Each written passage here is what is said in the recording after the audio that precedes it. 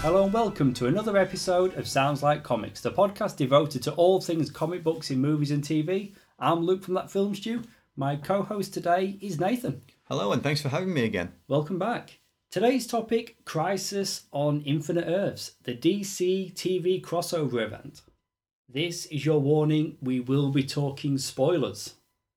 And there might be some additional spoilers for the ongoing Arrowverse shows as well. Now, we did Elseworlds last year. We did. So it's been a whole year, and we did enjoy Elseworlds, and it was teased right at the end. Crisis was coming. And now it's finally upon us, and here it is, all 5 parts of it. Crisis on the Infinite Earths is the 6th annual Arrowverse crossover event featuring episodes of the TV series Supergirl, Batwoman, The Flash, Arrow, and Legends of Tomorrow. In the US, they air on the CW. Here in Australia, I believe Fox 8 on Foxtel. That's correct. The Supergirl, Batwoman, and The Flash episodes aired in December 2019, while the Arrow and Legends of Tomorrow episodes aired in January 2020. Additionally, events in the Black Lightning episode The Book of Resistance, Chapter 4, Earth Crisis, aired between Batwoman and The Flash, and a 2-issue comic featuring characters and concepts unable to appear in the live-action episodes tying to the comic. They've gone all out. That's the most they've done with the crossovers, featuring 5 separate shows, but then you've also got, as I said there, Black Lightning. That was more of an add-on. The other episodes played actual parts in Crisis. We did get to see Chris Williams as Black Lightning in the crossover, but his episode, it was like the last couple of moments, he disappeared. Yeah. It was still cool though. It was cool to see that. It was cool that they incorporated characters from other DC-based shows into this crossover, which we'll probably get to. We'll get to all of them, but it was especially nice having Black Lightning appear with him being an ongoing CW show. Nice shout out. With the plot, I will go through, well, I guess the best way to tackle this would be show by show. Yeah. So part 1 of Crisis was Supergirl. And in that episode, the Monitor sends Harbinger to gather the world's greatest heroes, Supergirl, The Flash, Green Arrow, Batwoman, White Canary, The Atom, and Superman, in preparation for the impending crisis. With their worlds in imminent danger, the superheroes suit up for battle while Jean and Alex recruit Lena to help them find a way to save the people of Earth 38, which is Supergirl's Earth. That's correct. We could talk about the numbers as we go through because each Earth has a designated number. Yeah. And I've got to be honest, as I was watching the show, I didn't understand the reason for all the numbers. Some of them are obvious. Like you've got Earth 89, which is the Tim Burton Batman universe. Which I thought was awesome. You've got The Flash, Earth 90. It's the 90s TV series. But some of them, I didn't quite know where the numbers came from until I did research. I mean, Supergirl, Earth 38, well, Superman was created in 1938. So there's little kind of sort of tips of the cap there or Easter eggs for hardcore comic book fans to really kind of delve into. This episode, we're introduced to most of the characters that we'll see throughout the whole crossover. I'm talking Stephen Amell as Oliver Queen Green Arrow, Katie Lotz as Sarah Lance White Canary, Brandon Routh as Ray Palmer the Atom, Tom Cavanagh as Pariah, Catherine McNamara as Mia Smoke, Tyler Hoechlin as Clark Kent Superman, Elizabeth Tulloch as Lois Lane, Ruby Rose, Kate Kane, Batwoman, and Grant Gustin, Barry Allen, The Flash. So they're your main players. But there's so many other people in this episode. So many sort of ancillary parts and cameos that pop up. Well, do you want to talk about the cameos? Yeah, let's do it. The first cameo, can you remember who we saw first? Wasn't it Dean Cain? Dean Cain. What am I thinking? Does not. Honestly, I spent the whole of Crisis waiting for Dean Cain to once again play Superman. Did not happen. It was the other Superman, Tom Welling. Okay, we got Robert Wall as Alexander Knox. He's sat on the bench. He's got the newspaper. There's the red skies in Gotham, the bat signal, and that was pretty much it. Like you got him sitting up there. He's like, I hope you. I was really hoping for speaking lines from him, like dialogue or something, but no, that was it.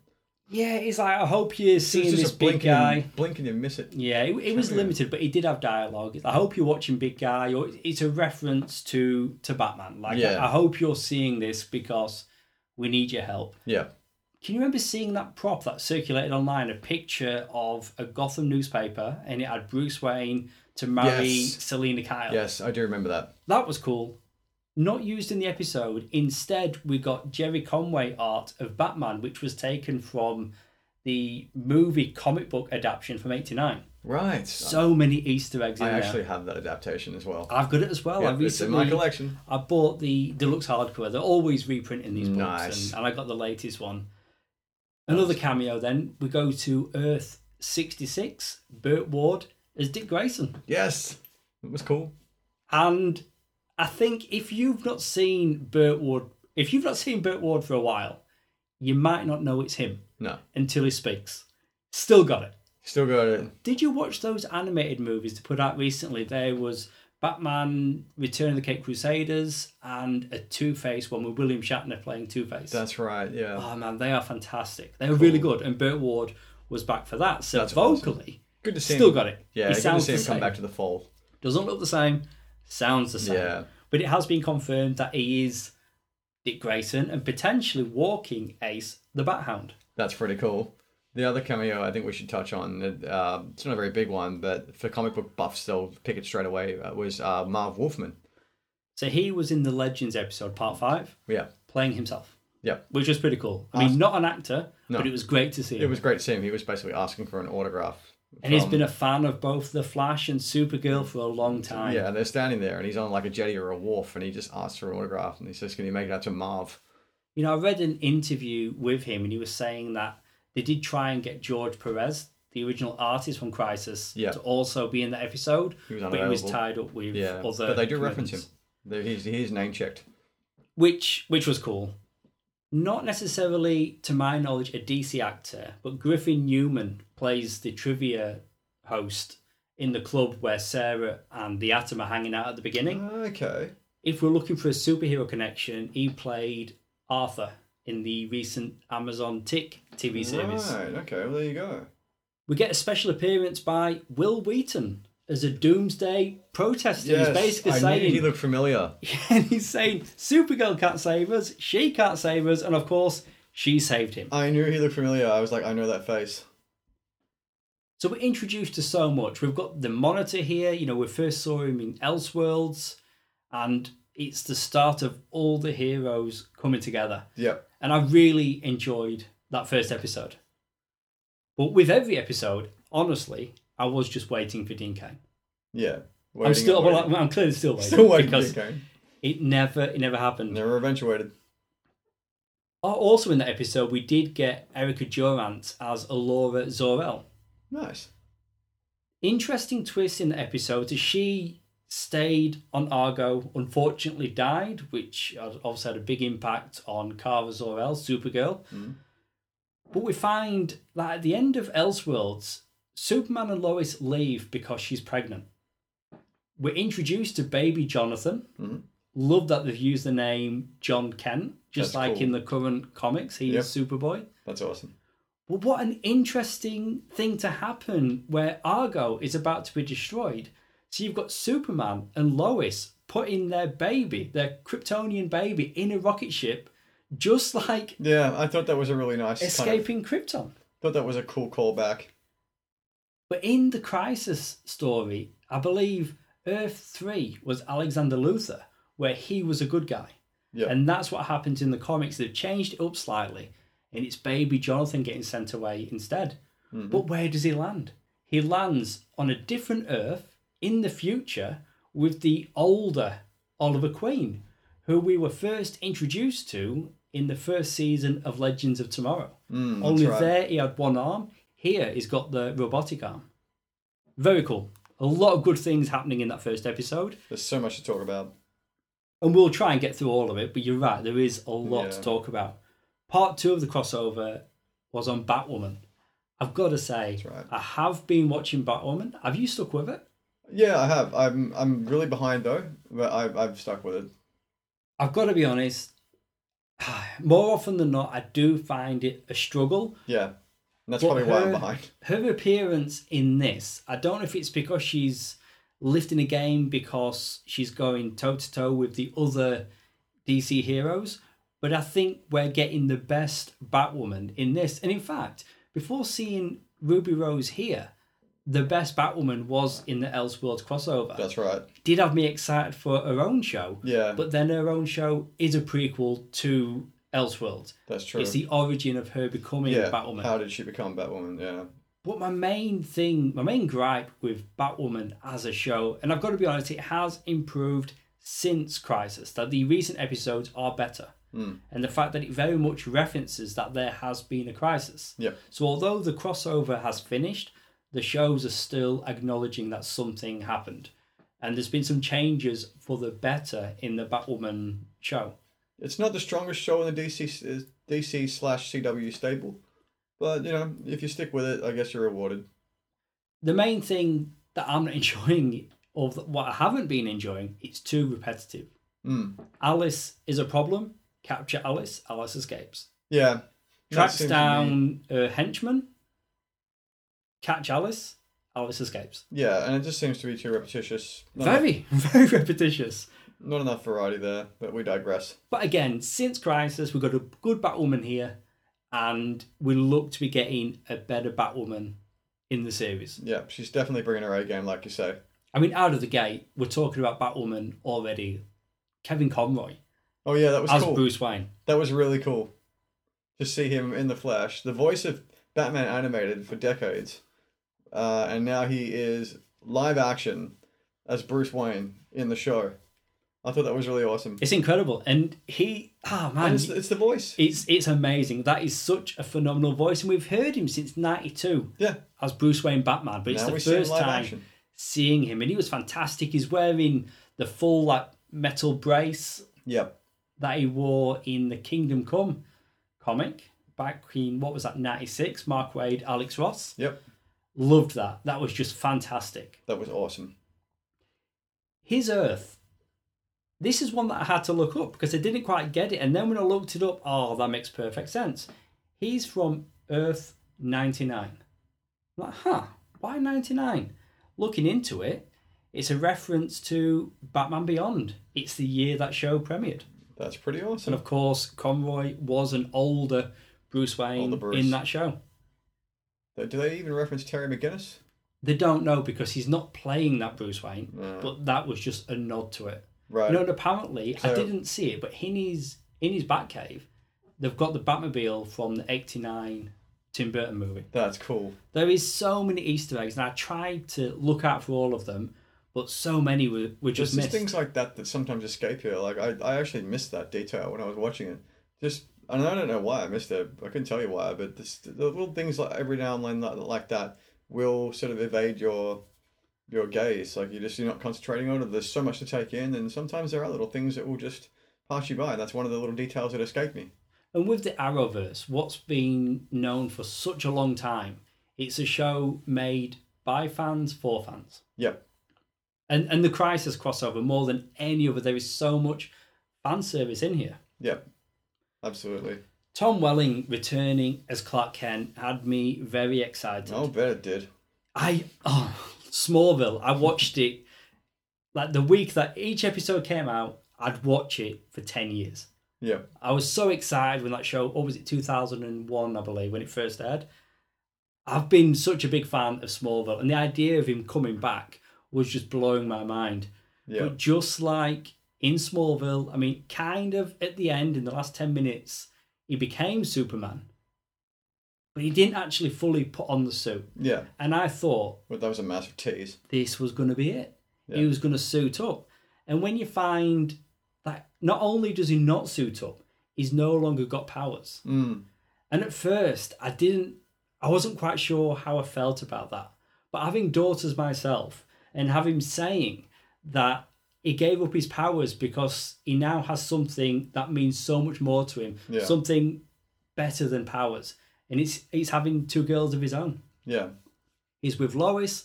They're living on the Kent farm. That's right. It's a slight rewrite because the farm did get sold towards the end of Smallville. Yeah, But that's fine. That's you can bring semantics. you can bring the fun back. Yeah. I'm really happy that they did that. Would you say is it fair to say that was the highlight of the Crisis for you? No. One of it was a big highlight, but I've always liked the fact that Tom Welling as Clark Kent is different than any other Clark Kent that we've had. Yeah. So when he's depowered, he's on the Kent farm. We get John Cryer as Lex Luthor in this episode, and honestly, when he was first cast, I was alarmed. But I've since come to really enjoy his Lex Luthor. I'm still on the fence about his Lex. I just don't think he conveys the intelligence and the cunning of Lex. I mean, I get it from him, and I think he's just evil. Like, he really plays him like he's like an evil super criminal businessman. So I am liking Cryer's Lex Luthor. But when he realizes what's going on with Clark, and Clark turns his back on him, and Lex goes to attack him, and then Clark just turns around, punches him, and knocks him to the ground. I'm like, yes, that's what this Clark Kent would do. He's very different to the other Clark Kents. Yeah. So even though they didn't have him powered, they were able to convey this is the Smallville Superman. I feel like Welling's Clark Kent. I could be wrong here. I could be way off. But this is just what I'm getting from it. He's a little surly. He's a little kind of It's a little bit sort of he's not the bumbling, goofy, silly, awkward Clark. No. He's a little bit more surly, a little bit more kind of almost sort of he's got gravitas to him, you know? Cast your mind back to the pilot, and they showed us a bumbling Clark Kent, but it was just a bit of a tease, because you're right, that's not who he was in the show. And the way they were able to give that to us, Lana's parents in the show died in the meteor strike that brought Clark to Earth in the first place, and she wore a piece of kryptonite on the necklace. So whenever he would get close to Lana, he would get all clumsy because he'd feel weak. Yeah. And that was their way of explaining and temporarily giving us a bumbling Clark Kent. So eventually she does ditch the kryptonite necklace. Yeah. Honestly, I could just sit and talk about Smallville for the rest of the podcast. I know you could. Big fan of Smallville. You asked, was Smallville the thing that I was most looking forward to? This next thing is what I was most looking forward to. Yep. We've had Brandon Routh in part 1 already as Ray Palmer the Atom, but in this episode we get him as Superman. He reprises his role from Superman Returns. He does, and it's fantastic. And it wasn't confirmed until later on that, yes, he is actually Superman from that movie. Because at first I thought, we're getting Kingdom Come Superman, just like we talked about before with Kevin Conroy. They have used that costume where he's got the black and red S. Yep. But you're right, he is the Superman from the Superman Returns movie. And when we see, there's the article, like the front page of the article that's outlining that Joker left Gotham for Metropolis to make a name for himself and put his stamp on the city. And Joker, in Crisis, killed Lois Lane, Perry White, Jimmy Olsen, everyone at the planet. And that's on the newspaper that's mounted on the wall. And Superman's talking about how he suffered great loss. So Kate Bosworth, Lois Lane, she's gone. I wonder which iteration of the Joker it is. Though, if we're talking like, canon, are we saying that it's Nicholson's Joker from not 89? Because that's 89. That would be Alexander Knox at the beginning of the movie. That's his Joker. Yeah. Joker in Superman Returns never existed because it was just that one movie. It wasn't a shared universe. Yeah. But what they're saying is that Joker killed Lois Lane, similar to Injustice. Right. They did it a different way in the Tom Taylor comic. But Joker was responsible for Lois's death there, just like he is here. Yeah. And linking it to Superman Returns, there's a line of dialogue where Superman says that young Jonathan reminds him of his son Jason. And Jason only exists in the Superman Returns movie. But I mentioned that the front page of that newspaper, and when it's got the Daily Planet and the green gas, that is an illustration by Alex Ross. Nice. Honestly, so many Easter eggs in this crossover. But what a phenomenal performance. Brandon Routh, he got one go at Superman back in 2006. He's back here. And he looks amazing. And he even references because he turns evil. It's going to happen. You have two Supermen, just like in Elseworlds. Superman versus Superman. You have Black Costume Superman, who was the bad guy, and then Tyler Hoechlin playing the Superman. Yep. They fought there, and this time he's fighting a different Superman. But when Brandon Routh Superman comes back around again, is clear-headed, he makes reference to that this isn't the first time that he's fought an evil doppelganger, referencing the junkyard scene, Superman 3. Yeah. But if you cast your mind back to Superman Returns, that is a sequel to Superman the movie and Superman 2, and doesn't acknowledge Superman 3. But anyway, so it's pretty tangled canon. They're playing free and loose with everything here. What else do we have? Oh, we get it's just a voice, but Wentworth Miller voices Leonard AI. Snart. So Captain Cold is kind of here. He's the AI on the ship. It's a different Earth where Legends are no longer active and Heatwave is living on the ship. Yep. So Mick Rory taking part in the big crossover isn't the one from the Legends TV series. He's a different one. Oh, okay. One more thing on... Yeah, that confused me because I have not watched Legends for a while. I mean, Legends, I watch it week to week. It's confusing in itself. In a good way. It's a fun show. Brandon Routh, his Earth... Oh, I did have it. I did have it in my notes originally. Oh, that's right. He's from Earth 96. Confused me. I mean, if anything, like 06, but then that's like Earth 6, because that's the year Superman Returns came out. 96 was the year that the Kingdom Come comic came out. Yes. So that's how they tied in that year. So again, like I'm always on the lookout. What do these numbers mean? So you did some research. Constantine, Matt Ryan. I mean, I can't imagine anybody else playing Constantine. He's just nailed it. Nailed it, absolutely. This is what we're talking about earlier on with all these ancillary characters coming in. Should we mention Lucifer? Lucifer, he shows up in the 3rd episode. Yeah. So we could talk about the Flash episode. So part 3, Constantine is still in that episode. And then, very briefly, we see Tom Ellis as Lucifer Morningstar. Another cameo. And where this fits in the timeline, if you do watch the Lucifer show, originally on Fox, now a Netflix original series, I think for seasons 4 and 5, yep. This crossover takes place before season 1. Right. And they make reference to the fact that John helped Lucifer rescue... I'm blanking on her name. You watch Lucifer. I did. Was it Chloe? No, he's demon sidekick. Ah. I'm blanking on her name. Mazikeen. That's right. Mazikeen. Yeah, because I watched seasons 1 through 3 on Foxtel before they pulled it. I'm currently watching season 3. It's on Netflix. I missed the end of season 3 though. I'm struggling with season 3. Quick sidebar. I'm really struggling, and there's 26 episodes in that season. Yeah. But I have heard that the shorter season 4 that Netflix put out is better. So I'm working my way through season 3. And this is all on the back of his appearance in Crisis, because I'd written off that show many times before. Yeah. But I'm going back. Yeah.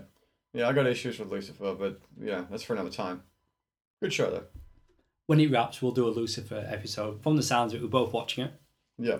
So we can come back and do absolutely a full episode. One to get to in the future. It's just occurred to me, I did not do the breakdown synopsis of the Batwoman episode. Do you want me to do that, or should we go straight on to the 3rd? I think we'll probably just go to the 3rd. Okay, so the Flash episode, Pariah enlists Black Lightning to help stop the Anti-Monitor after Flash 90 shares what he learned from his battle in Elseworlds. With the help of Black Lightning, Barry, Cisco and Killer Frost come up with a plan that could save them all. Meanwhile, Iris has a heart-to-heart with Ryan Chow, while Oliver and Diggle return to old familiar stomping ground. So they go back to Lian Yu, which was Purgatory in the Arrow series. That's where we first the island were introduced to Oliver in that pilot episode. This is where we bump into and meet the Spectre. Well, the first of the Spectres. So we get Jim Corrigan, and then later we get Oliver Queen Spectre. Yep. Which is not the same but similar to the comics. For a time, Hal Jordan, also has green in his name, was the Spectre. Cool to see that the Spectre gets included. Yeah, I was surprised that that's where they were going to go. I mean, I remember Jim Corrigan was a character in the short-lived Constantine in the Constantine TV series where we were first introduced to Matt Ryan in the role. Yeah. But with that show getting cancelled, it never really went anywhere. But yeah, so we get another Spectre here, which is pretty cool. Mm-hmm. Interesting that Oliver Queen Green Arrow becomes a Spectre in the end. Yeah, I mean, I'm okay with it. Hmm. I am okay with it, and I'm still coming to grips with the end of Arrow. Only, was it last night or the night before that I watched? Oh no, it was the night before. So 2 nights ago, I watched the season 8 finale. So Arrow for me is over. It's done. It has wrapped. Yeah. Those characters, or some of them, we will still see in other shows. Like the next episode of The Flash guest stars David Ramsey as John Diggle. So we're getting more of him. Yeah, well, there's pretty big spoilers to come about him. Don't know if we should mention them here though. Oh, we can. I mean, I did say in the opening that we might have some spoilers, but we'll just say it here. It's about the potential future for John Diggle.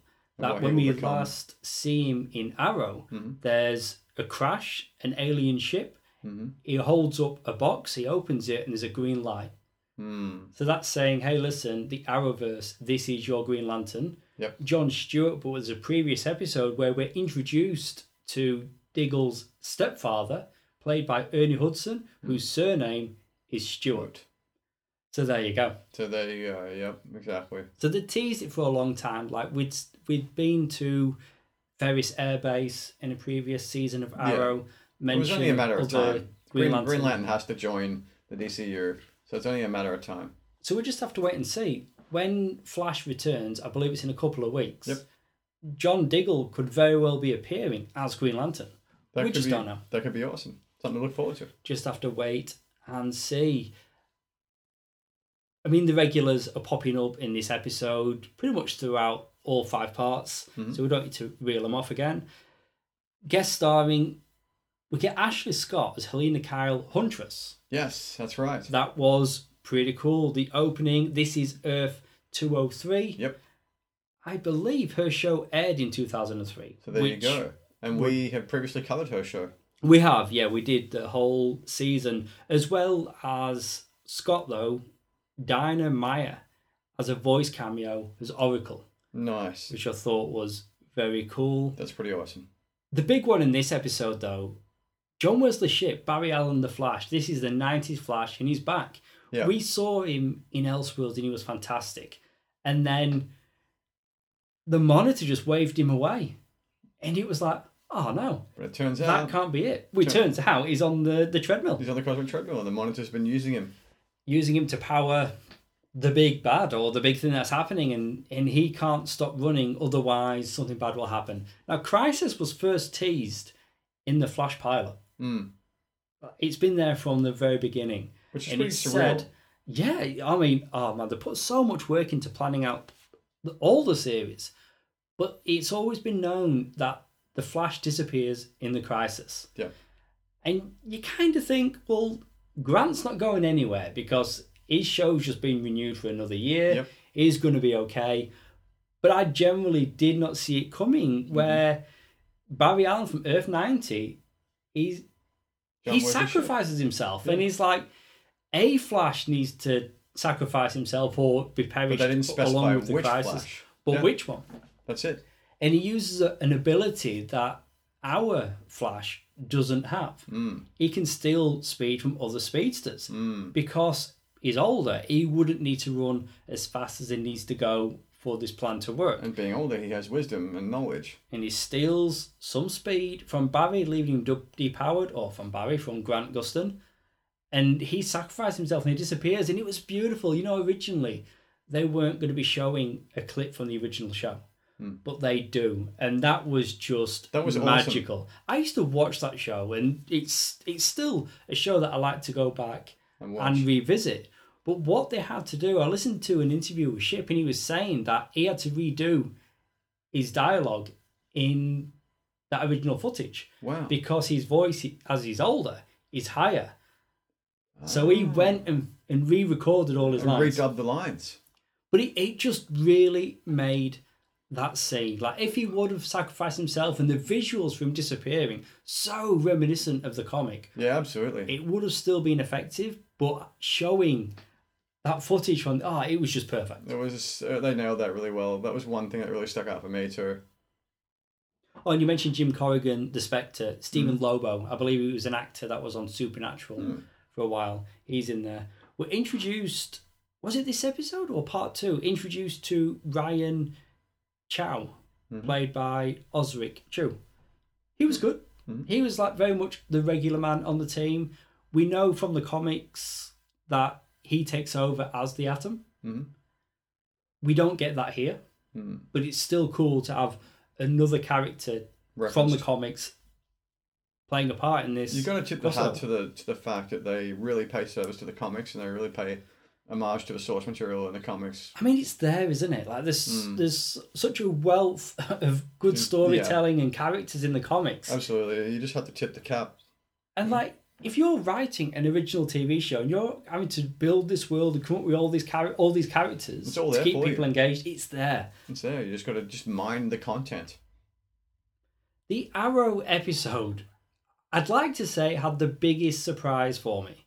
But unfortunately it didn't because it got spoiled online. Before I get to that, just a brief rundown of what we get in the episode. Stuck in the Vanishing Point, the Paragons search for a way to escape. We've not touched on that yet. Paragons is the name given to the people that were chosen. To represent certain values or certain characteristics. Yeah, like the Flash. There's courage. The Paragon of love. Hope. They've all got I think Supergirl is hope. Love and a couple others. Basically just tenets or ideals that are supposed to, imbue the human spirit. I should have noted down who the Paragons were, or at least what they meant. But I think, that's good enough. Batwoman was courage.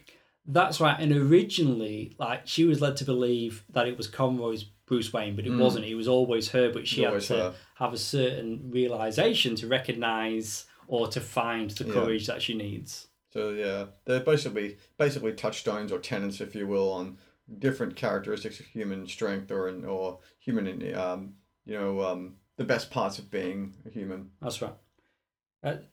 Back to the episode, the futility of the situation is compounded by the Flash's disappearance. However, hope appears in the form of Oliver, who reveals that he has become something else. Meanwhile, the origin stories for the Monitor and Anti-Monitor are revealed. Mm-hmm. Right. Okay. So I think we are up to speed. So Flash did disappear. And this is when we come back from the hiatus. So now we're in January and we're finally getting part 4. We had to wait, it felt, for such a long time. But then what the show did is time passed for the characters in the show in real time, which was pretty cool. So we're waiting on hiatus for it to return, and the heroes are stuck at Vanishing Point. That's right.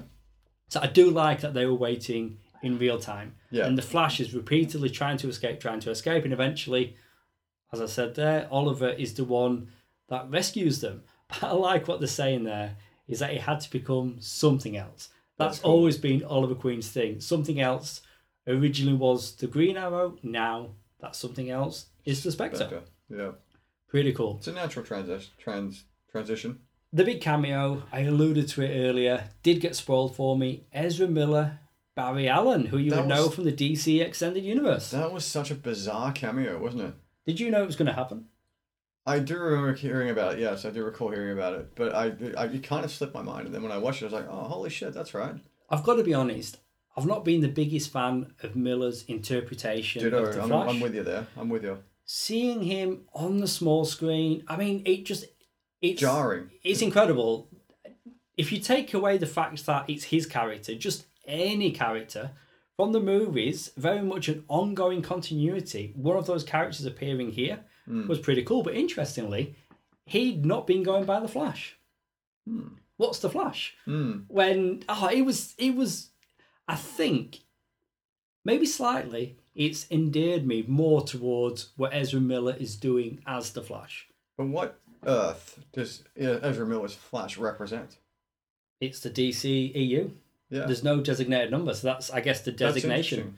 It's like an eponymous Earth that doesn't have a number assigned to it. I'd say not. I mean, for the longest time, they referred to it as the DC EU, so I guess they're sticking with that. Because he comes to the Flash, or the Flash goes to... And he does, doesn't he? He comes to the Flash. Yeah. So he's in the Arrowverse. So normally, when they go somewhere, the title card come up with a designated number. But maybe that's why they didn't show anything. Because it doesn't have a designated number. But that to me is an interesting... Yeah, it was. And they're checking out each other's costumes, and I've got to be... Oh, let's talk costumes. Yeah. I mean, they're doing whatever they're doing where it looks almost like... It looks like something out of the Power Rangers movie where it's plastic. That's what they're doing for Ezra Miller. Yeah. Grant Gustin's Flash costume, I would say... fabric-based. It is, but this is his best costume by far. Yeah. Throughout the whole series. Yeah, I agree. It's like a breathable mesh kind of fabric. And they're finally giving him the wings. Yeah. For the longest time, he's just had he doubled up or tripled up on Flash logos on his ears. Now he's got the wings. And I know they've always said that it's his comms, and that's fine. But yes, he's got the classic Flash wings, and they look great. Yeah, and you don't really. That's not immediately apparent too. You only just notice it. Oh shit, he's got the wings. I can't believe we've talked this long without mentioning that Supergirl's now got pants. That's right. I remember when they first put out the promo shot of the suit, I thought, I quite like it. And I'm perfectly fine with her wearing pants, but I'm such a big fan of the classic Supergirl design. Yeah, with the short skirt. Not, it doesn't have to be short, but wearing a skirt. A skirt. But it's the added details that they've put on it, like the little gold plate thing, like like around a neckline. It's like with Hecklin's Superman costume. It's overly complicated. There's too many details on it. I'd like to see some more reference to Man of Steel era Superman. I'd like to see more reference to those costumes. They were brilliant. Yeah, I mean, having Miller represents all of that, doesn't it? Yeah. But I mean, if we got a Superman or a Supergirl in this show that had the same kind of attention to detail in the costume as Man of Steel did for Henry Cavill, it would just be fantastic. For me, my favourite on-screen Superman suit is now the Kingdom Come suit that Brandon Routh wears here. Because you look at the Heckland suit, it's like, okay, I get it, they're putting it together on a TV budget. But then you're like, well, hang on. They're also using a TV budget to put Routh's suit together. So why can't And it looks so much better. Yeah, why can't they just up the ante? When they come around, when we get the Superman and Lois spin-off show, I'm hoping they do a redesign on Heckland's suit. Yeah, you wonder where they allocate their budget. And I do like him in the role. Effects. I do like him as Superman. Yeah. I'm looking forward to more. We're getting to Legends, which is part 5. And I'll just mention quickly, after everything happens, you've got Superman flying, and Lois calls him home. The boys. Well, Jonathan's one boy. And there's a question mark around who that second boy is. And this is what we're going to get in the Superman and Lois show. Do you know who I think it is? Who? Damian Wayne. Wow. There's been rumours that Robin and Superboy will be in the show. Maybe something's going to happen and they're going to age them up. I don't know. It'll be like that comic where Supes and Bats hang out with their sons. Yeah, and the ongoing Super Sons. Oh, no, that's finished. That's recently wrapped, hasn't it? But in the comics, you do have the friendship between Damian Wayne Robin and John Kent Superboy. And so maybe they're playing up on that. I think they could. And especially if Bruce Wayne, we still don't know why he's gone. Who would you cast as Damian Wayne?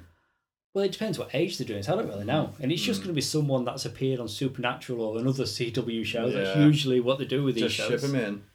But that's interesting, though. That is I like the big question mark because we don't know what we're going to get with that Superman TV series, but we know that there's more than one kid. It's a good talking point.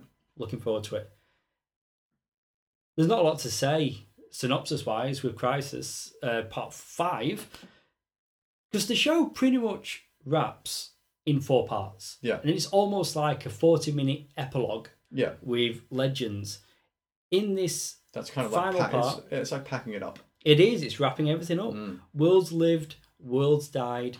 Nothing will ever be the same. And you know what? That is so true. Because things did get changed. We touched on it earlier how there's still ramifications in the ongoing series after Crisis. Yep. And certain characters are exiting their roles or finishing their time on those shows. Certain actors, I should say. So there you go. We still don't know what's going to happen with Green Arrow and the Black Canaries. That was the Arrow spin-off. I've watched the backdoor pilot. It's pretty decent. They left it on a cliffhanger because I guess they want people wanting more. But it was odd how they finished Arrow because I think episode 8 was Crisis, part 4. Episode 9 was the backdoor pilot for the Canary show. And then episode 10 is kind of like your epilogue of the last 8 years. of storytelling. So it was only 10 episodes, season 8. Well, I mean, I don't know what they're going to do going forward with Green Arrow, because if it's true that Stephen Amell has exited the show or exited his character, then how are they going to bring Green Arrow back for the spin-off show with Canary? Wow, you've not been watching Arrow. No. No, in the crossover it's explained. You're No. introduced to Mia Smoke. Right. Okay. So she's Green Arrow. Yes. Okay. But she was Green Arrow in the crossover. Right. So that's who Green Arrow is. So we don't Okay. need Stephen Amell because he was already replaced. Yeah. And in season 8 in the Crisis crossover, he's training her to be Green Gotcha. Arrow, and he presents her with a new costume, Gotcha. which she then wears again in the backdoor Yeah, pilot. I'm a little out of the loop with Arrow. It's not one of the ones I kept up Oh, on. I know, but we're just talking about her appearance in Crisis. So Yeah. she's Green Arrow, and then you've got the 2 Black Canaries. That's right. That's the team in the Okay. show they're looking to launch moving forward. Yeah, I don't know about that. And it's not present day. It's set in the year 2040, so 20 Okay. years from now. Okay. Legends then. At the end of part 5, White Canary, The Flash, Supergirl, Superman, Martian Manhunter, and Black Lightning convened at the Old Star Labs hangar, well, I guess also known as the Hall of Justice. Yep. We first saw that in the Invasion crossover from a couple of years ago.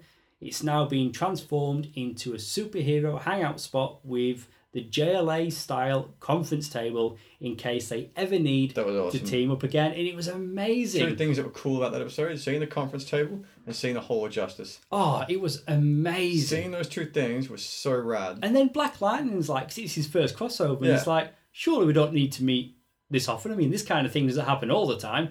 Yeah, no, it does. Yeah, it does. Usually once a year. Yeah, Don't we all have to get basically. together? I So, immediately, yeah. immediately when I saw the Hall of Justice, the exterior shot, first thing I thought of was Scott Snyder, because he's used that That's right, yeah. extensively in the current comic But run. before he did that, though, again, a couple of years ago, Mm-hmm. before his run on Justice League, the Invasion crossover first introduced the Hall of Justice there. Mm. So we'd seen it previously, but you're right, it is cool that Snyder. Yeah, that's Featured what I that. thought of as soon as I saw that. I was like, yeah, Snyder. Oh, Gleek.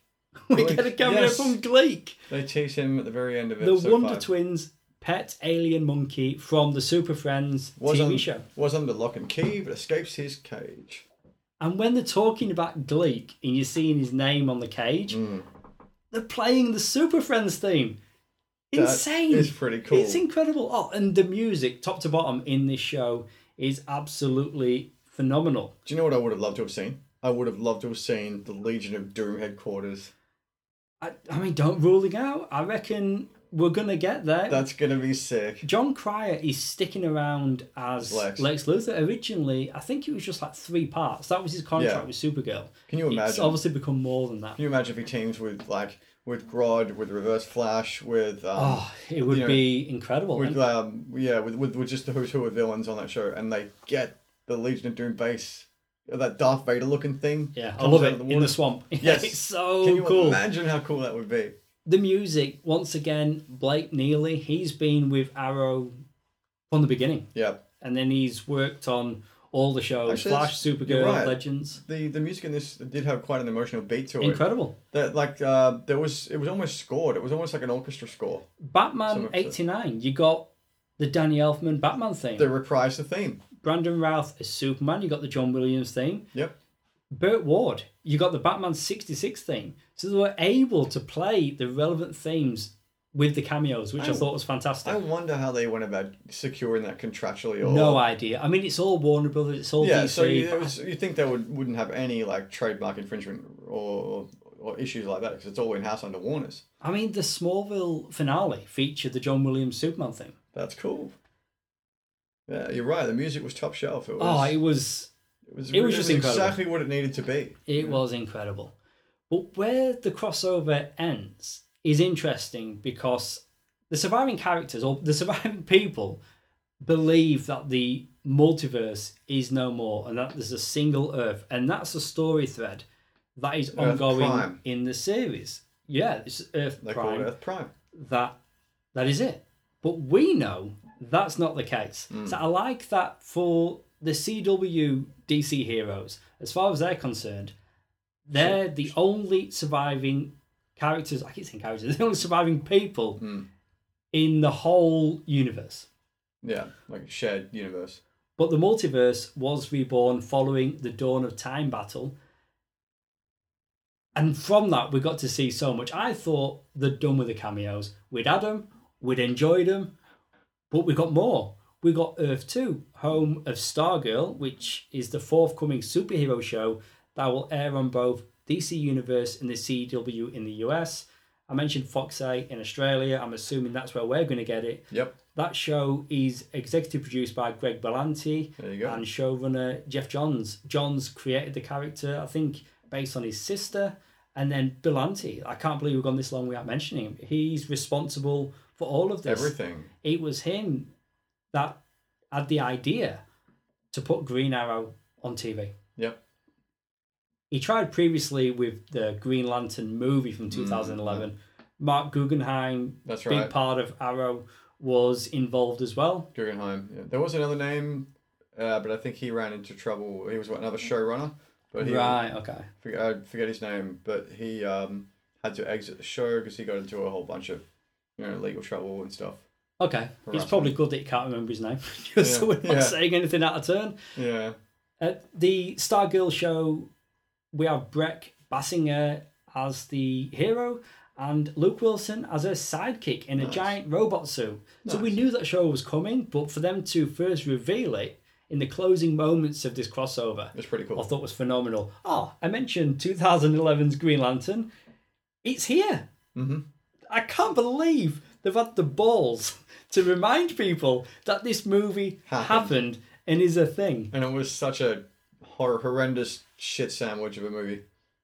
Earth 12, that's a designated number for this one. Yeah. I mean, in Deadpool, Ryan Reynolds is taking shots at Green Lantern. In a promo for his new movie, Free Guy, him and Taika Waititi, who starred alongside each other in Green Lantern, are taking shots at this movie. But DC have gone, here it is. Here and it I is. love the fact that Berlanti and Guggenheim worked on that movie.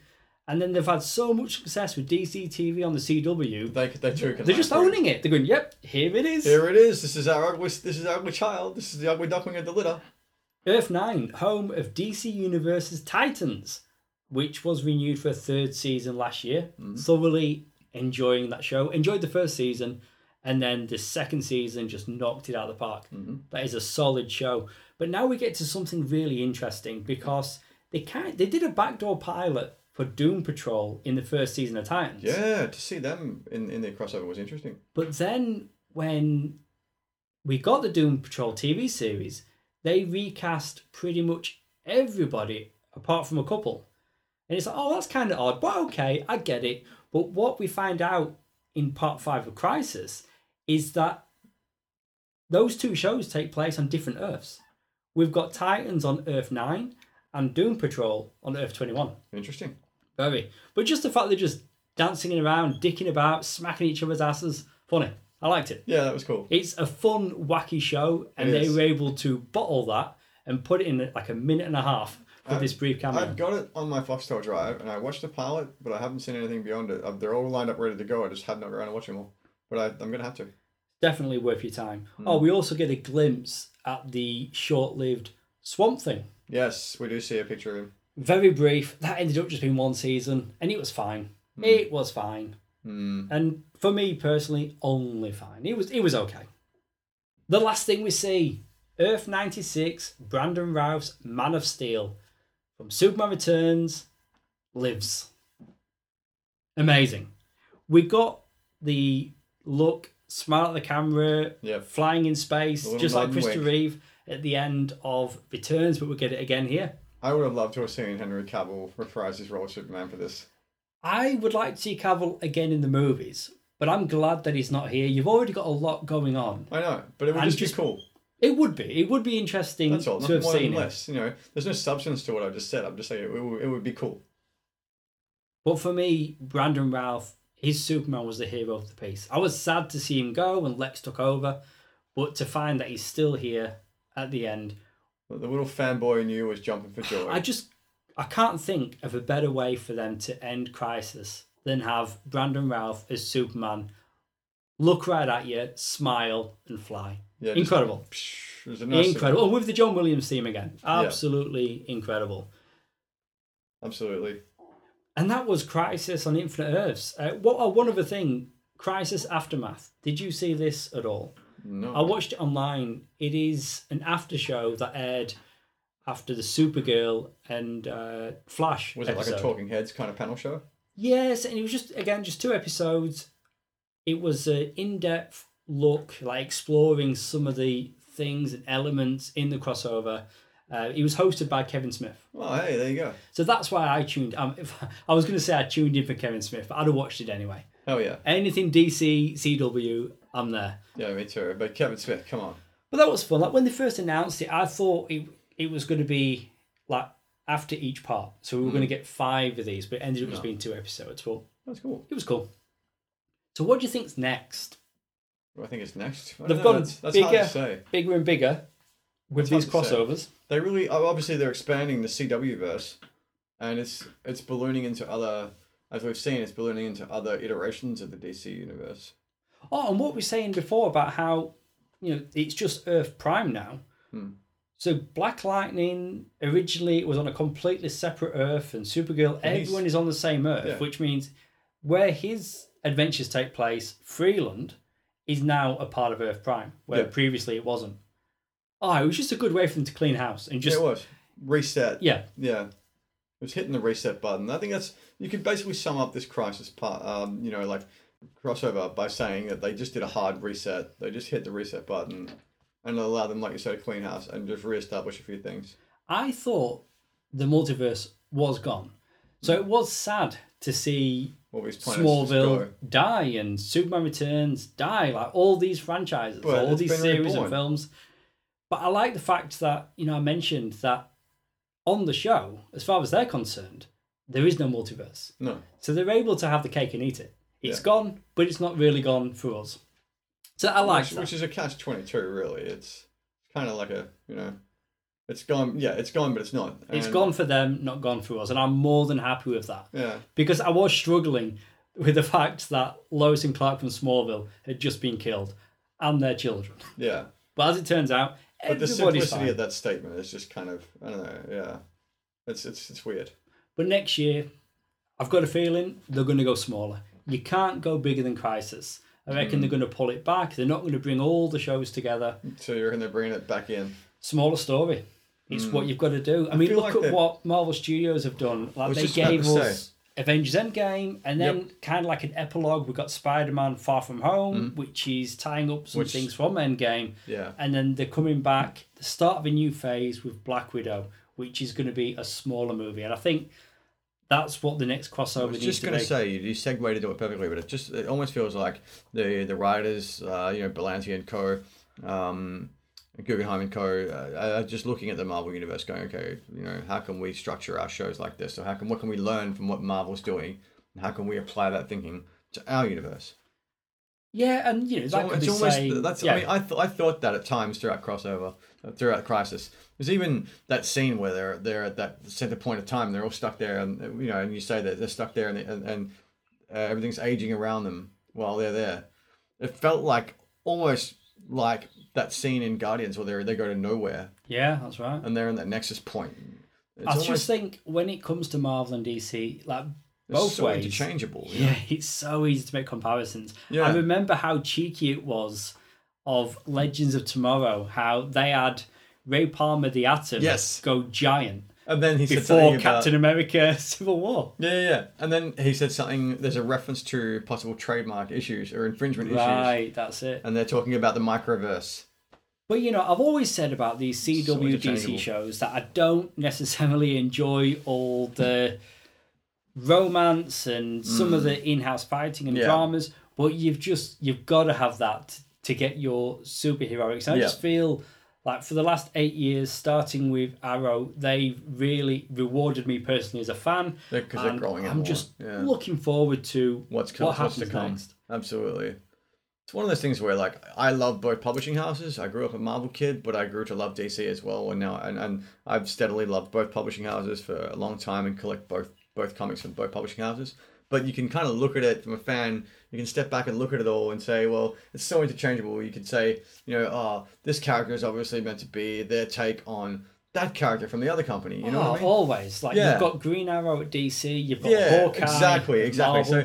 it's so chop and change, and you can kind of step back and just laugh at the absurdity of it all. But we're fans and we love it. So Aquaman, Namor. You Yeah. could just you just could, you keep really going could. You on can, and on. that's and what on. I mean. You can do that. You can find a comparison. Absolutely, and that's my point. But we do it from a place of love. We do it from a place of respect and reverence for the genre and for comics, because that's what we love. We've said many times on this podcast before, you can like both. It's okay. Yeah, You don't have to there's pick no hard sides. divisions. Do not There have need to not- pick sides. Yeah, there need not be a war, or like you say, to pick sides.